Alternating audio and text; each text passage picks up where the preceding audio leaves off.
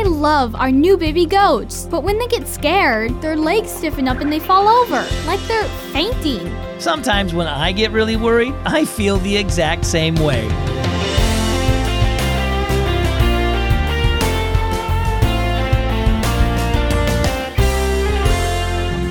Hi, and welcome to Keys for Kids. My name is Zach, and I'm super glad you're listening.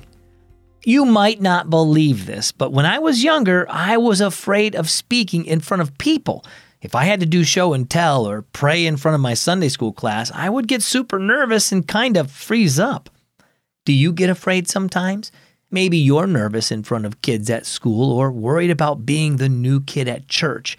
Just remember this, even if you're scared, God gives you the strength to overcome your fear. 2 Timothy 1:7 is a great reminder. It says, "For God has not given us a spirit of fear, but of power and of love and of a sound mind." Our story today is entitled, Fainting Goats. Kayla watched as her dad herded 2 baby goats into the family's goat pen. They looked so cute as they started eagerly exploring their surroundings, curious about all the other goats in the pen. "Can I go in and pet them, Dad?" asked Kayla. "Sure," Dad said. "Just be careful not to startle them. These goats are sometimes called fainting goats because..."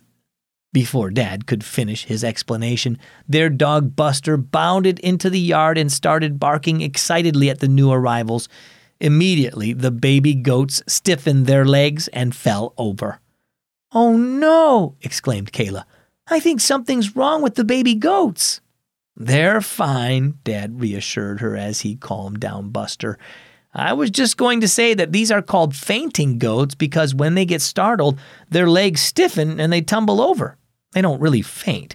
They actually have a medical condition that causes their muscles to stay tense longer than usual when they get scared. And that's why they fall." Kayla hurried into the pen to check on the babies.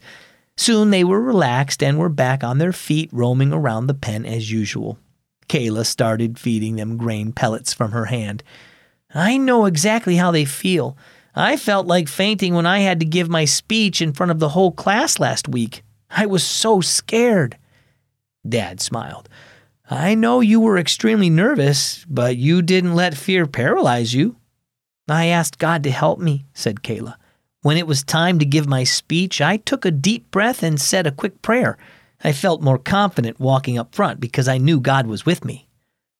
There are a lot of verses in the Bible reminding us not to be afraid because God is with us, Dad said. It's okay to feel nervous and scared sometimes, but we don't want to let that stop us from doing what we need to do. Jesus promises to always be with us, so we never have to face any situation alone. We can have the courage because He is with us even when we feel scared. Kayla grinned. "I'll remember that the next time I feel like a fainting goat." So what about you? Have you ever felt so afraid about a situation that you thought you couldn't go through with it? Maybe it was giving a speech or taking a test or going to a new school or going to the doctor. God promises to be with us through every hard time. So when you feel overwhelmed, remember that He's given you His Spirit who's always with you. Trust Him for help and encourage when you feel afraid. Our key verse is found in 2 Timothy chapter 1, verse 7. "For God has not given us a spirit of fear, but of power and of love and of a sound mind."